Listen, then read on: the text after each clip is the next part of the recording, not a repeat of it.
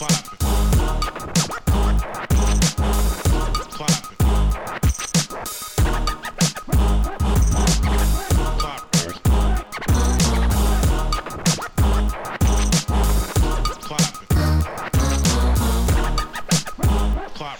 right, boys. Well, this is kind of a special away team podcast. We have the usual suspects, myself, Phil Boileau, and James Hollis. Hey, yo.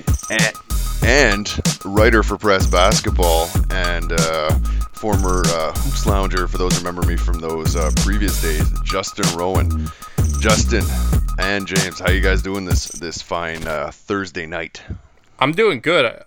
I hope nobody remembers anything from the Hoops Lounge days, because I was as trash then as I am now. But with a clean slate, at least they give you the benefit of the doubt. At least we all remember that. At least you acknowledge you acknowledge your trashness. So I appreciate you for doing that, Justin. Oh, I appreciate you Honestly, too, James. It's a pleasure to be potting with you guys again. Yeah, so for guys who've been following these guys on Twitter, we know there's always some good Twitter wars, a lot of good info going back and forth. And speaking of going back and forth, the info in the NBA is nonstop. And as always, James has got some little tidbits to get the ball rolling, get the blood pumping in the game. What do you got on top? Phil's trying to avoid the name that he gave it. So we're going to call this the segment that shall remain nameless then. Big news, of course, was Derrick Rose before a game of his New York Knicks. They needed his scoring. They needed him out there. He was at the shoot-around, and then game time, he was nowhere to be found. Rose gets AWOL. The Knicks get smashed by the Pelicans. It was a little touchy and a little sensitive subject at first, but it came out that he had some kind of quote-unquote family issues. He apologized to his teammates, but he still just said, hey, I need some alone time, and made no excuses for why he didn't just shoot off a text or hit somebody on Facebook or even tweet that he wasn't coming to work. Phil, you decided just not to show up to work. How did your boss respond? I'm getting written up right away. I may even get suspended. I think that's kind of how most jobs go. I don't even think it's a close game. Like, look, I can tell my boss this and this happened. Look, if it's serious enough, maybe it's just a written thing. I'm not getting suspended, but I mean, talking. But the thing is, at the end of the day, it's handled internally, and I think that's the difference, right? Like, my job is not external, where you guys are all going to hear about how that happens. Where in the NBA, you will. I guess my question is, do you think the 200? Like, the thing is, I heard that they fined him $200,000. Is that enough? And I mean, do you think there's really any excuse to not at least send a text? Hey, boss, BRB, LOL, I'll be back tomorrow or something. Well, I think he owes them a lot more money than that. They got to recoup their funds somehow, but I think he definitely owes them. I mean that's just standard, right? Like, if you're not going to show for something, it's just courtesy. And Right. and this team took a chance. They traded for you and is paying you. So, Well, Beyond that, I think this just shows what a joke the organization is. Like, they didn't suspend him right off the bat, or they haven't suspended him at all. They fine him. I just think there's a lack of accountability there. Derrick Rose is absent. Phil Jackson's not even around the team all the time. I think from the top down, the Knicks are just a mess. I like some of the stuff they've done, but that trade's just been absolutely disastrous. Rose is just a bad fit there. Honestly, they might have been better off if he just didn't show up every day and they ran with Brandon Jennings. It's a headache, and honestly, they're not going to keep him next year. They're going to let Rose walk, and someone like the Kings is going to pay him. Well, speaking of a mess, the Indiana Pacers go over to England, have a game today. Paul George debuts his PG1, his Nike signature shoe, actually has his 2K generated likeness inside. They get trounced by almost 30, 140 to 112 by Denver, the lowly Denver Nuggets. He, in his brand new spanking Nikes, has 10 points on 2 for 12 shooting. Not the way you wanted to debut your shoe. Justin, Paul George has been great for a couple years. He got injured, came back. Great story. This year he's been kind of subpar. Is he making the All-Star squad this year? I think he still makes All-Star. Indiana's still in a playoff spot, and he's kind of the lone reason for that. Indiana hasn't really lived up to expectations for a lot of people, but I think a slow start was kind of expected, especially when you're moving Jan Mahimi to starting, or not Jan Mahimi, but moving on from him to Miles Turner as a full-time center. Young guys take a while to figure out the game, especially defensively. You're seeing that with Minnesota, with Karl Anthony Towns, and you're seeing it with Turner. I think George has done a lot. He's asked more than a lot of other guys and to get Indiana into that playoff spot. So I still think he ends up making the team, although I doubt he's going to get voted in either by the fans, players, or coaches. I love the guy, man. And hey, Phil, you tell me where does he rank in the East right now as far as, I think last year some people would say he was arguably the second best player in the East. Where do you rank him right now?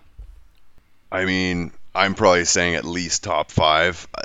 I just think he's got the ability to do everything. Like he's like poor man's LeBron James on some level. He's got a shot. He's got handles. He's 6'9". I have trouble putting as much as I love Kyrie, maybe Love or a bunch of these other DeMar, Lowry. Like I just love the complete game he brings, and I don't hold this all against him. I mean, look. It doesn't matter the sport. When guys travel to the UK to play, they play worse. It doesn't matter for football or your NBA. And the problem, at the same problem time, with that is he's been kind of disinterested all season, and just recently he's kind of turned it around. So if this was like a one-off kind of thing, I'd wouldn't you be too though? Like if your starting rookie center is having like ups and downs, and Turner, your point guard's not playing as good as you were. You're still a pro. You're still a pro. You have to show up. If we're gonna call him elite, if we're gonna call him elite, you got to hold him to those standards. And it's your job to hold those young players to higher standards. You're supposed to show that consistency and be a role model and be that veteran presence. That's what teams look for when they bring in veteran guys. Paul George knows how to win, and he needs to kind of set the tone there. But I don't know if this London game is just a case of not breaking in shoes. You can't get those shoes fresh out of the box and just play in them. You got to wear them around the house a few times, really break them in. So maybe he just failed to do that. Well, I don't know what his problem is. He needs to get it together because I had high hopes for Paul George and the Pacers this year, and at least he gets himself on track. But they're not going to go anywhere. Mm-hmm. Speaking of not going anywhere, the Browns not going anywhere. He's at the bench tonight as the Pelicans beat the Nets. He's out with a hip injury, and it's sad because this is not even his fault, and it's not like he's injury prone. He was on a fast break as the Pelicans were beating up on New York. Kylo Quinn comes up behind him, wasn't making really playing the ball, just smashes him to the ground. He hurts his hip. Here's my hoop idea, and Phil, tell me if you agree with this. If you injure somebody on a non-basketball kind of flagrant play, and like they get a concussion or they got hurt their hip and they got to sit out for 3 games, you sit those same 3 games without pay. Why shouldn't they do that in the NBA? I've been saying that for a while, but I think obviously there has to be a review that it was intentional on all those, right? Because like it can't just be one of those incidental contacts and you have to go out with because look, as most people want to say it's not a contact sport, we all know better. But yeah, if some guy's actually going down there and hurting a guy, absolutely. But the same thing is like a guy like Kylo Quinn. Like even if that happened, like that's not like tit for tat, right? Like Anthony Davis. It doesn't matter. But I think if you do that to a player and they know, okay, I can foul, but if I'm doing something stupid, he wasn't even close to the ball. He just kind of hammered him across the shoulder to stop the fast break. You're already beat by a million. Players don't come to see you foul Kylo Quinn. They come to watch players like Anthony Davis play. Yeah. And so if he's out for 3 or 4 games, you should make it. He can't sit on the bench. Make him stay home for 3 or 4 games without pay until Anthony Davis is clear to come back and play. Yeah, if it's intentional or if it's reckless. Because I think it's tough to prove intent, but if something is just dangerous and you really are putting other people in jeopardy, like what Matthew Dellavedova does, what Kelly Olynyk does when he pulls out Kevin Love's arm, I think that type of stuff you have to kind of get out of the game because guys aren't wearing padding. They are exposed. They're in vulnerable positions. It's an athletic game. And if you do things to endanger someone, I think there has to be a little more tougher consequences for that. One of the most dangerous plays there is, and I pretty much only see young or inexperienced players do this, but fouling from behind on fast break when a guy's going up. If you push someone from behind, that's how you tear an ACL. I've seen it in person. I see it all the time. Or undercutting on a dunk and having him land funny. Right. You have to be more careful. You have to be more mindful that it is a physical game and guys are in vulnerable positions all the time.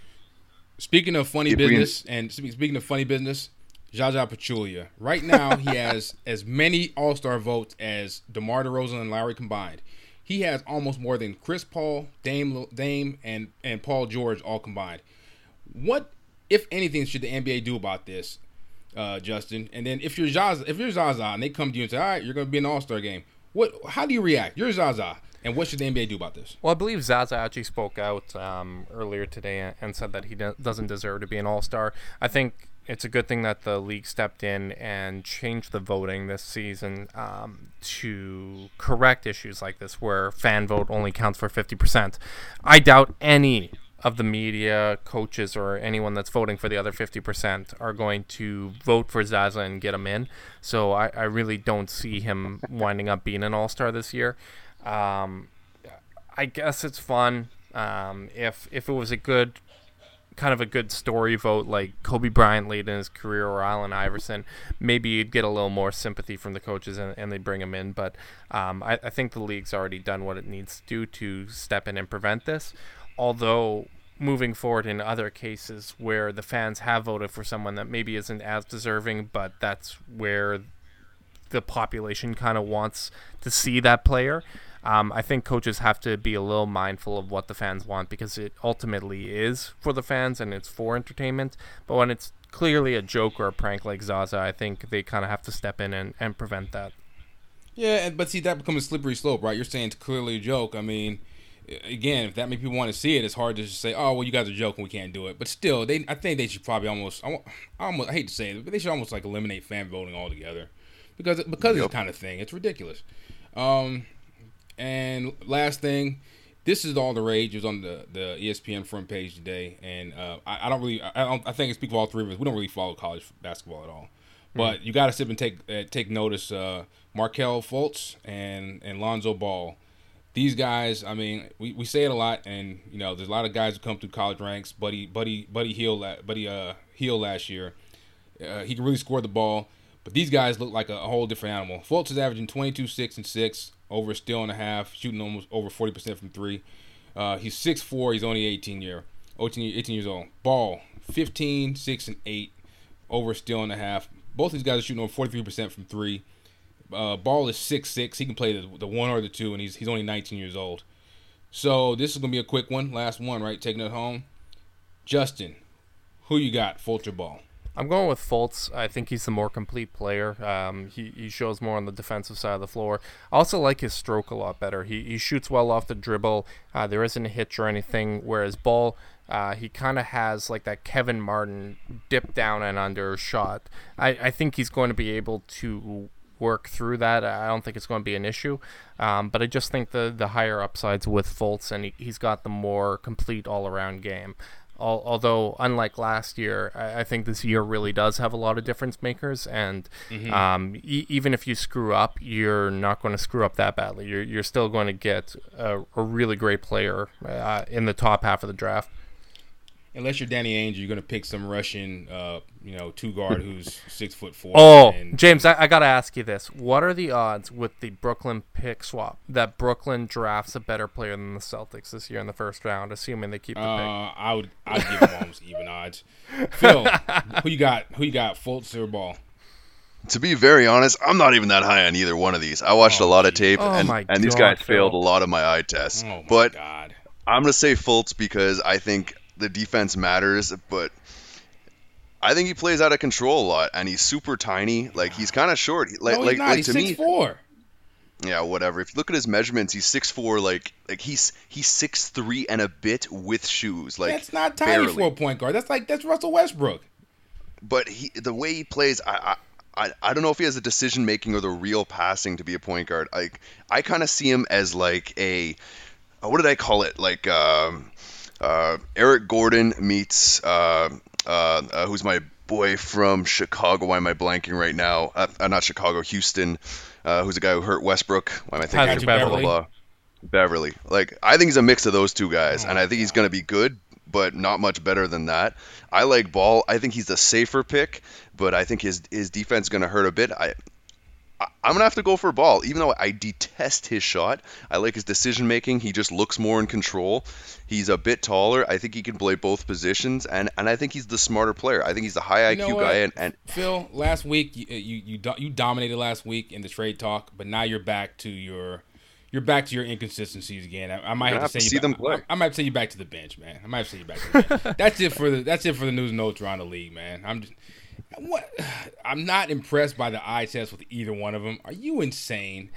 And this is coming after you hyped up this past draft, which I told you day after day we would have private conversations, and I tell you that this is just a trash I'll draft. take a moment. And Malcolm Brogdon is, or what, however you pronounce his name, is the best rookie that was drafted this year. Go Bucks. Okay, I'll take a moment and actually give you full credit for that one, Justin. I totally deserve this. Look, both these guys could have things, and look, if Fultz can get it under control, I just worry about it. Look, I know it's positionless basketball. I just kind of look at it this way: if I'm putting Fultz on a team that has one of those big point guard playmakers, like if he goes to Philly, I love Fultz way more. But if it's a team that needs a ball handler, I'm taking Ball. Neither one's 20 years old. They both have really good size to be a combo guard or play 1 or 2, and both of them are shooting over 40% from college 3.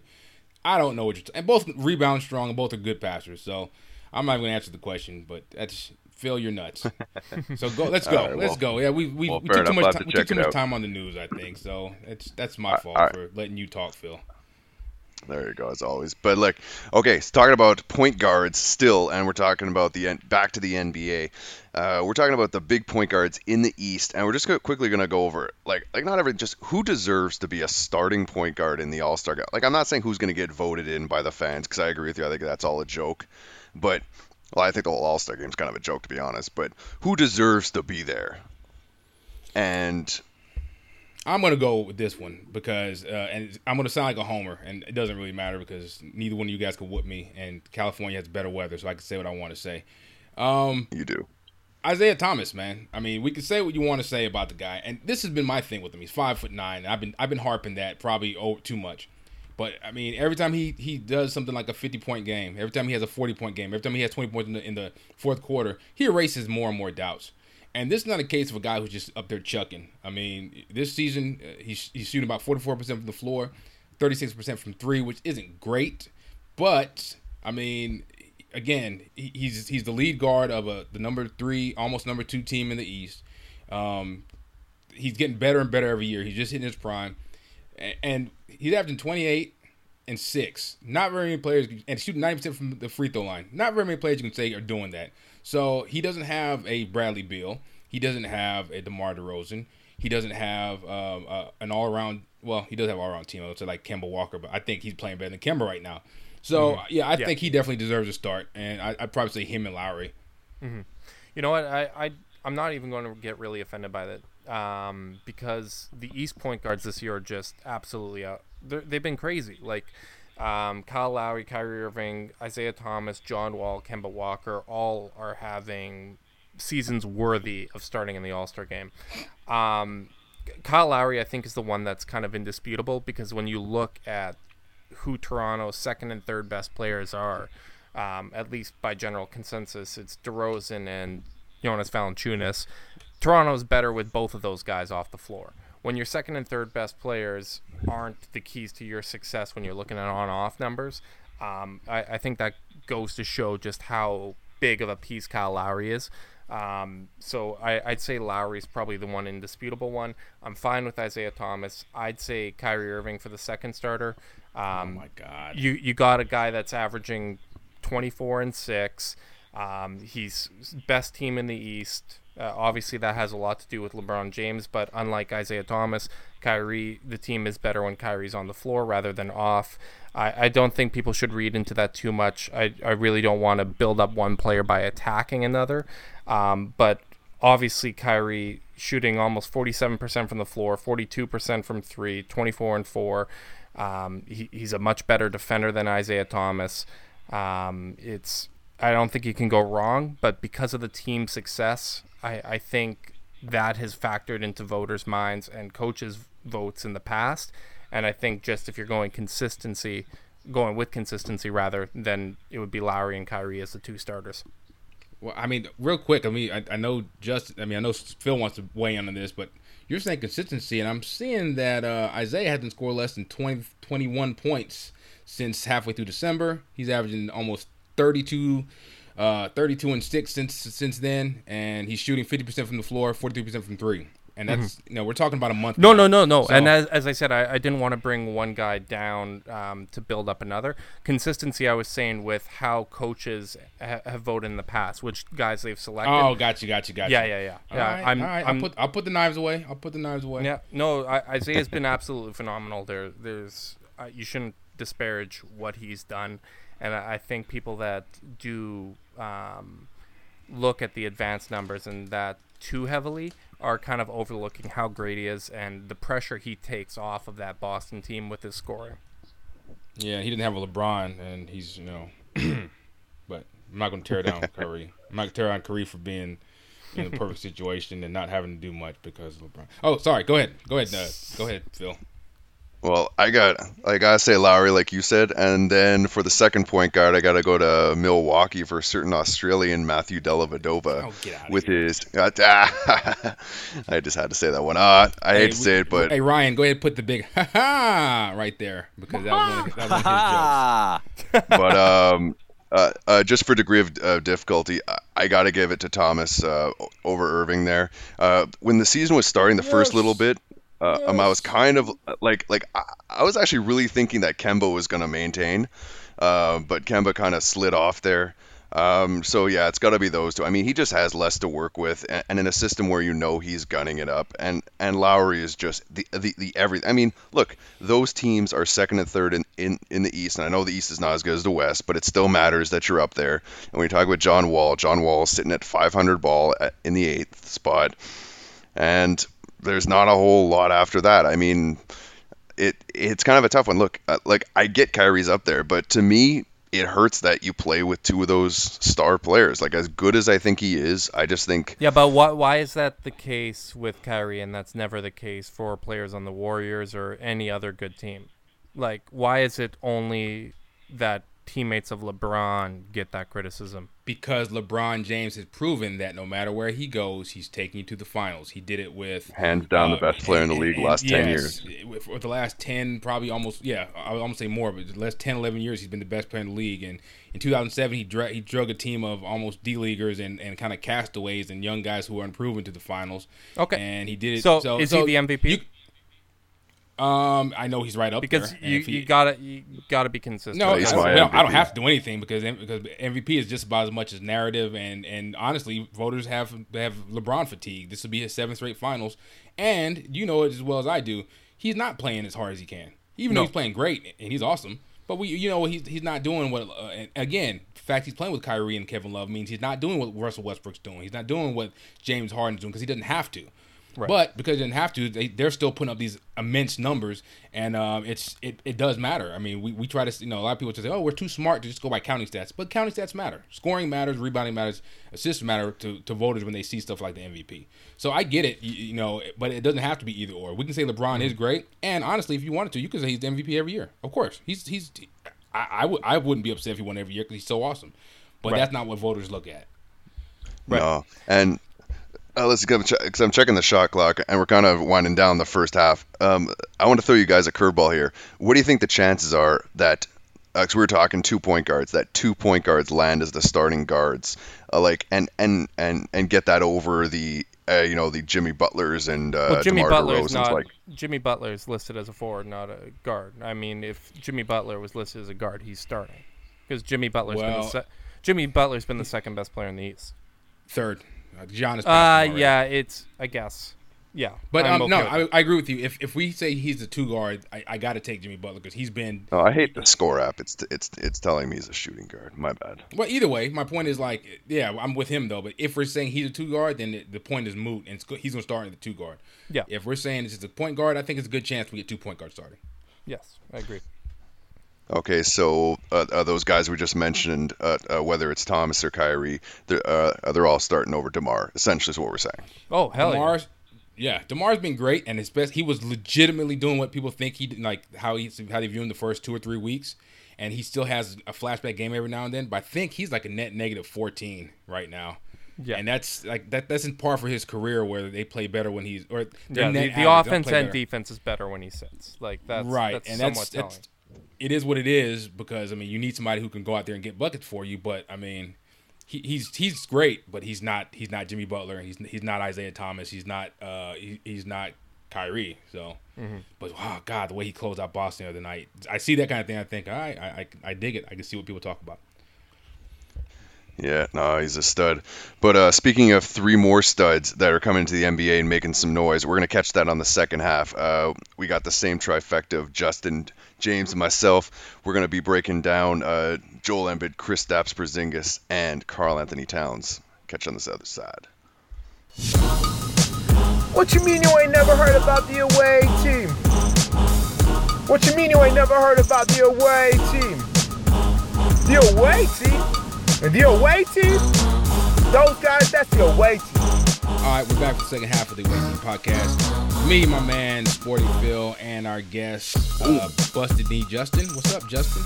And we're talking about All-Stars and great players in the league today. And we got a topic that, we're talking about All-Stars and voting, and Zaza's up there where he shouldn't be. Somebody who's trying to get up there, and I think they should be, Joel Embiid. Joel Embiid has been amazing. Philly's won 4 or 5. And right now he is the league darling, and it's not just hype, it's not just vines, it's not just all hype and no backbone to it. He's averaging in only 25 minutes a night. He's averaging 19 and almost 8, which is insane. If you go to per 36, he's just averaging 28 and 11 with 3 assists and 3 blocks, and he's shooting 46% from the floor, 37% from 3. This kid, in his first year at 22, after missing 2 seasons with the knee injuries and the assorted injuries, he has been dominant. And I think, personally, he deserves to be an all-star. So that's what we're going to start with. First of all, Joel Embiid is an all-star. How does that make you guys feel? I'm fine with it, man. Really happy, and I really hope he comes to New Orleans if he makes it with Rihanna on his arm. No, Joel Embiid's everything that would you be want. So good. Joel Embiid's everything you want from All-Star Weekend. It's a showcase of the league. He's an elite talent. I had said this prior to the draft. If he didn't get hurt, the Cavaliers obviously were going to draft Joel Embiid. He was the top of the list prior to the injury. I doubt they would have traded him, but he was the clear best prospect in that draft. Over Andrew Wiggins, over Jabari Parker, over everybody, because people can't do what he does at that size. It's just absolutely ridiculous.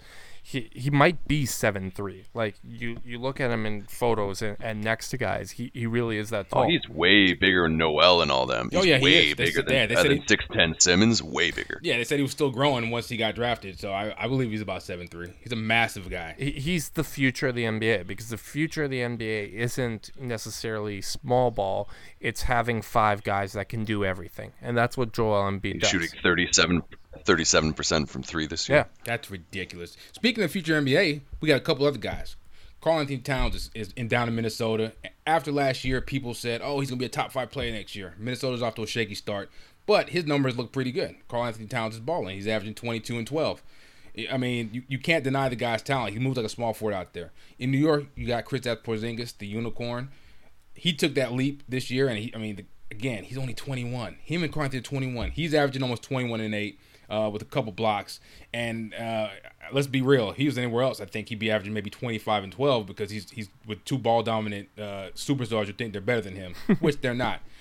You got guys like Nikola Jokic over in Denver. His numbers are pretty good too. He's averaging, and these are per 36s I'm spitting out. He's at 19 and 12 with almost 6 assists. He's a great passer. Not the athlete these other guys are. Miles Turner in Indiana, but we're going to focus on those 3: Embiid, Kristaps, and Karl Anthony Towns. Justin, I want you to rank those for me: 1, 2, and 3. Are we ranking in terms of the seasons they're having or their upside? I want you to rank them 1, 2, or 3. I'm going to go with Towns, Embiid, and then Porzingis. All right. Now, what gives Town the edge in your eye? To me, I think Towns and Embiid have similar upside in that they can do absolutely everything. Towns does have better vision as a passer. I think they both have tremendous defensive potential. Embiid's a little further along than Towns is, but I think when you factor him being 2 years older, having an opportunity to really sit on the bench and study film with a pro team, that does help. I think both are franchise changers. Like, these are both potential MVP guys. which is why I put both of them over Porzingis. But Towns just being a more well-rounded player, you don't have the injury concerns that Embiid has, which I know it's unfair to label it, but when you've had the injuries that he's had, that's always going to be something that's in the back of people's mind. So just a more well-rounded game, younger, and no health concerns yet. That's what gives Towns the edge for me. So, Phil, he makes a valid point, right? But, I mean, when you look at it, I think Karl-Anthony Towns has been actually one of the worst defenders in the league by defensive real plus minus. Yes. Yeah, he's been bad. We look at it, and Joel leads them all out of those three guys in true shooting percentage and player efficiency rating. See, you got him win shares. And too. do you guys know out of the three who's the worst 3-point shooter? Probably Karl-Anthony Towns. Who do you think, Justin? The worst 3-point shooter of all three? Probably Towns. Kristaps. Oh. Yep. 37% for Joel, 340 for Towns, and 33% for Kristaps Porzingis. That's nuts. It's weird, right? Because you'd think out of all the stats, that's the one he would have dominated. I guess my main thing with all that is, does it really matter? Because we know they're so young. And the fact that they can shoot him and out there, it's crazy. Exactly. Yeah. So, but yeah, so how do you balance out what Justin's saying, Phil, with the fact that he's been such a bad defender this year, and the fact that Minnesota has 3 guys averaging 20 points a game, 3 young guys who are with a great defensive coach, and they just can't win ball games, and they're getting their butts spanked a lot. Look, I think they're young, and it's easier than the defensive side, especially on a team chemistry bit, and you don't have enough veterans. I mean, his percentages and all their percentages there in Minnesota are actually really, really good. But I agree with Justin in the way that Towns is probably your safer superstar. But I think when you look at the league and all the guys who have ever come through it, who we're still talking about, they are just dominant at one or two things, like whether it's Magic at the point, yes, I'm giving you props, whether it's Shaq in the middle, they're oh, you saw that one, right? So in my mind, I rank them Embiid, Towns, Kristaps, because my man.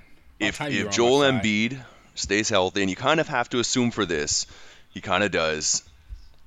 I just think he's taller. He's a better 3-point shooter already. I think he's a better defender. I think he'll be more of a beast in the paint. I think Towns is the safer, like he can get you like if you're drafting players in 2K, he's that guy who'll get to like your 92, 93, Embiid's like Well, so hold on. Let me see if I got this right. So you're saying that while Embiid's like the bad boy motorcycle that everybody, all the women want, that you're saying Towns is the jock, the safe pick? Is that what you're saying? He's like just a safe pick that guys are going to I think Towns is going to be the safer pick compared to Embiid, because I don't think you deal with that injury risk, because on top of being really big, he does play a little bit more above the rim than Towns, being Embiid. I think Kristaps, as much as I like him, is going to need to be in a situation that just maximizes him, and that's a tougher thing. Like Embiid right now, you could put him in almost any system, and I think he would do really well. Towns maybe a little bit quicker, like you said, could play some power forward, but at the end of the day, if I'm maximizing all 3 of these guys, I'm like, what's the best case scenario, assuming they're healthy? I think Embiid's the best player out of that. And I'm going to agree, but I got to be honest and I got to be fair here.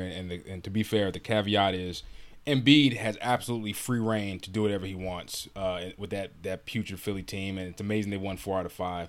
While Karl-Anthony Towns is sharing the ball with 2 other high-usage guys. I mean, look, just usage-wise alone, Embiid's at 36% usage rate. Karl-Anthony Towns at 27, which is really good, and Kristaps 24, which is really good. But he's at 36. He's just doing whatever he wants out there because, But you could use that same argument in his favor, right? Because more teams, teams know he has to do all that, where Towns can kind of chill out and let Levine and Wiggins do their thing, and he doesn't have to be the top scorer every game. If Joel Embiid, that's true. Like if they want to win, Embiid has to be a top 2 player on that team every game. Well, I'm just saying for the fact that like we're spouting out numbers and talking about the stats. I think that, like, especially, I feel bad for Porzingis, the unicorn. I think he potentially probably could be the best one out of all 3 of them. we don't really know what his limits are because, Derrick Rose is shooting the ball 18 times a night. Melo's doing whatever he wants right now, and sometimes he's the third option there. It kind of sucks for him because he's so great, but that's all right. I mean, obviously he's still shining. So I can see the Karl-Anthony Towns pick, Justin. Obviously he's great. I just my thing is the way he's kind of plateaued this year. Last season, and of course it's only year 2, right? But you kind of want to see an improvement arc in some things, and it seems like while his numbers are better, I'm not seeing him be so much better. Well, some of his numbers are better, right? No, his field goal's gone from 54 to 480. His 3-point from 340 to 310. I mean, his free throw is about the same. His rebounds are up, but his blocks are down. I mean, like he's taking, 3 more shots a game, scoring 3 more points. Like, I don't know. Like, is it really better? Like I'm kind of. No, it definitely is better. He's playing a bigger, more consistent role. Honestly, my biggest thing, especially with defense, and a big reason why anyone that talked to me before the year knew that I thought Minnesota was going to suck, is young players aren't good. Like, they take time, especially on defense, to learn the game. Tristan Thompson, who's a good defender now, he wasn't even a good defender. Like, he wasn't a net positive defender, even though he played good individual defense since he came into the league, until basically 2015. Like, it takes guys a long time. They can play good individual defense one-on-one, but to understand team concepts, rotations, where they need to be, all the different looks that a team can throw at you, that takes time. That takes film study. That takes maturity. I think that's an advantage Embiid had with sitting out those years. He got to really study the game. It's not a knock or anything, but I just think in the next 2 years, as Towns approaches that age. I mean, the fact is he didn't play last year, and these guys were on the court playing. That has to be worth leaps and bounds more than somebody. Oh no, it absolutely does. But you also don't get it graded on a curve. Like, in 2 years, Towns is going to be the same age that Embiid is now, and within that period of time, they're pretty close now.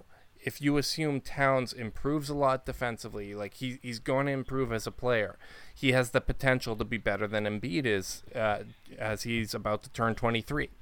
Like, I'm just saying I wouldn't really write it off. And those prime development years where you do see players make the biggest leaps, I don't think I'm able at this time to really just write that off. Oh, and this is one of those things where, honestly, I hate when people say this, but you can't pick wrong. There's no wrong choice here. No, there really isn't. But my thing is, like, I mean, we've seen Karl-Anthony Towns dominate for stretches, and he can be amazing. He goes in these runs where he's just pretty much unstoppable. He's a young beast. But, like, the other night, I mean, Philly was down 10 with 2 minutes and some change left, and Embiid went bonkers. He hit the 3. He blocked a shot. You know, he was everywhere, man. And he hit a move I don't think I've ever seen a guy even close to side. He did a crossover into a Euro step and then hit a floater and got fouled by Joakim Noah. And I've never seen anything like it before in my life. And all 3 of them do that kind of thing. But, you know, he's 7'3", 280 pounds, man. It's remarkable. And as he gets stronger, like, don't forget, he's only 22, about to be 23. So his prime's 2-3 years away too. So, I mean, I get you what you're saying about improvement arc, but it's a fun conversation. But this is one where literally. Now, here's a question for you guys. Just imagine if Philly had drafted Porzingis, and now they had Kristaps and Porzingis. No. Don't tell that to Phil. Because they have a nice little slogan that says "Trust the process," and their strategy. So you mean was instead of Okafor, you drafted a guy who could play power forward next to the guy you drafted twice over right before to play center? Or draft the best player available, which was their strategy, but because they had a saying. Are we sure Okafor was the best player available? What? No, well, no, Porzingis was the best player What's available. I'm saying you're a process defender, and just because they had that nice little saying, I am too. I'm the process defender. Yeah. Now I'm gonna buy into the conspiracy theory that and this has been said, and you can find little articles, and of course we'll never know, that Hinkie wanted to get Kristaps Porzingis, and ownership was dead set and said they was too scared about, you know, the Eurobus pick, and they had to go with the safest, the college kid who's great, and they've been talking about all year, and they kind of forced that on him. Just So, like I all mean, 30 teams we'll wanted to know draft the truth. Draymond Green. All 30 teams wanted to draft Draymond Green now that he's been successful. I'm not buying conspiracy. I'll just say this hey, from watching, as Hinkie is a serious analytics guy, he had to have looked at Joel Embiid and seen, not Joel Embiid, at Okafor and known, yes, the guy can score in college. Yes, he's a big man in college. He does not fit the modern NBA because look, Philly doesn't want to post up. He never wanted to, so sure, did he miss? Of course, that's all you can really say. But yeah, man, I'm a Hinkie file, so I'm thinking that Hinkie must have. That's probably part of the my reason why mind he is left. just going crazy now. I'm thinking in the modern NBA, you got 2 7-3 guys like at the 4 and 5 just bombing threes, and next to like these like 6'9" power forwards and centers. That'd be a weird team. I mean, just the fact you had those two, I would say this. With those two, and then you could have kept just T.J. McConnell and Sergio Rodriguez or whoever it is, they might make the playoffs in 2-3 years. Just those two, and then like the bums Those they got two around just play them now. keep away, you know? Covington at the 3. Hey, those two with Covington at the 3, and then you just fill in with whoever else you want. You whatever. You don't have to get it. Ben Simmons might. And you still had Nerlens Noel to back him up, by the way. Exactly. Oh my God. Oh, Nerlens and Kristaps. Oh, that's so beautiful. Oh, so many things that should have happened. Hey, okay, so before we go, another kind of like what if? So we're saying these three are the big kind of 3 young guys. Of the other guys, who has the best chance to maybe shock us all and jump in that? We're talking Jokic, we're talking Miles Turner. You can throw some more names in there if you want. Is there one guy who you can be like, yeah, I can see him maybe vying for that top 3 conversation? I think I'm going to go with Jokic. He doesn't have that superstar MVP upside, but I think he really does have the ability to be a Marc Gasol type player. And there was a 1 or 2 year stretch there where Gasol was the best center in the league. He just has that well-rounded game, the passing. I think he can make his passing's insane. Oh, It's ridiculous. it's He's just chilling there in the high amazing. post So- and just like tossing it down at people, like over people's outstretched arms. Yeah, and with the combo guards and stuff Denver has, I think they have the potential to have just a truly potent offense with so many guys that can him and initiate Jamal the Murray is offense. so beautiful. So I can see Jokic kind of being that guy that really makes a mark on the league for 1 or 2 years and kind of surprises people. Is there any? I'm gonna go. I'm Yeah, gonna boy. go Miles Turner. I really like the kid. He's always forgotten. We talk great young potential big men, and he's shooting the 3 very well now. He's blocking shots. I think he's the perfect complement for Paul George, and he is like up there. We say Clint Capella is the perfect modern center. Miles actually is because he can shoot. And Clint's great, and I think Clint is one of those guys too in a couple of years. While we might talk about these other guys as upper echelon franchise guys, Clint might be, as far as the modern center, he might be giving you 15 and 12 here, and just gobbling up everything around the rim, and shooting 75-80% from the floor because he's doing like DeAndre Jordan, which is just amazing.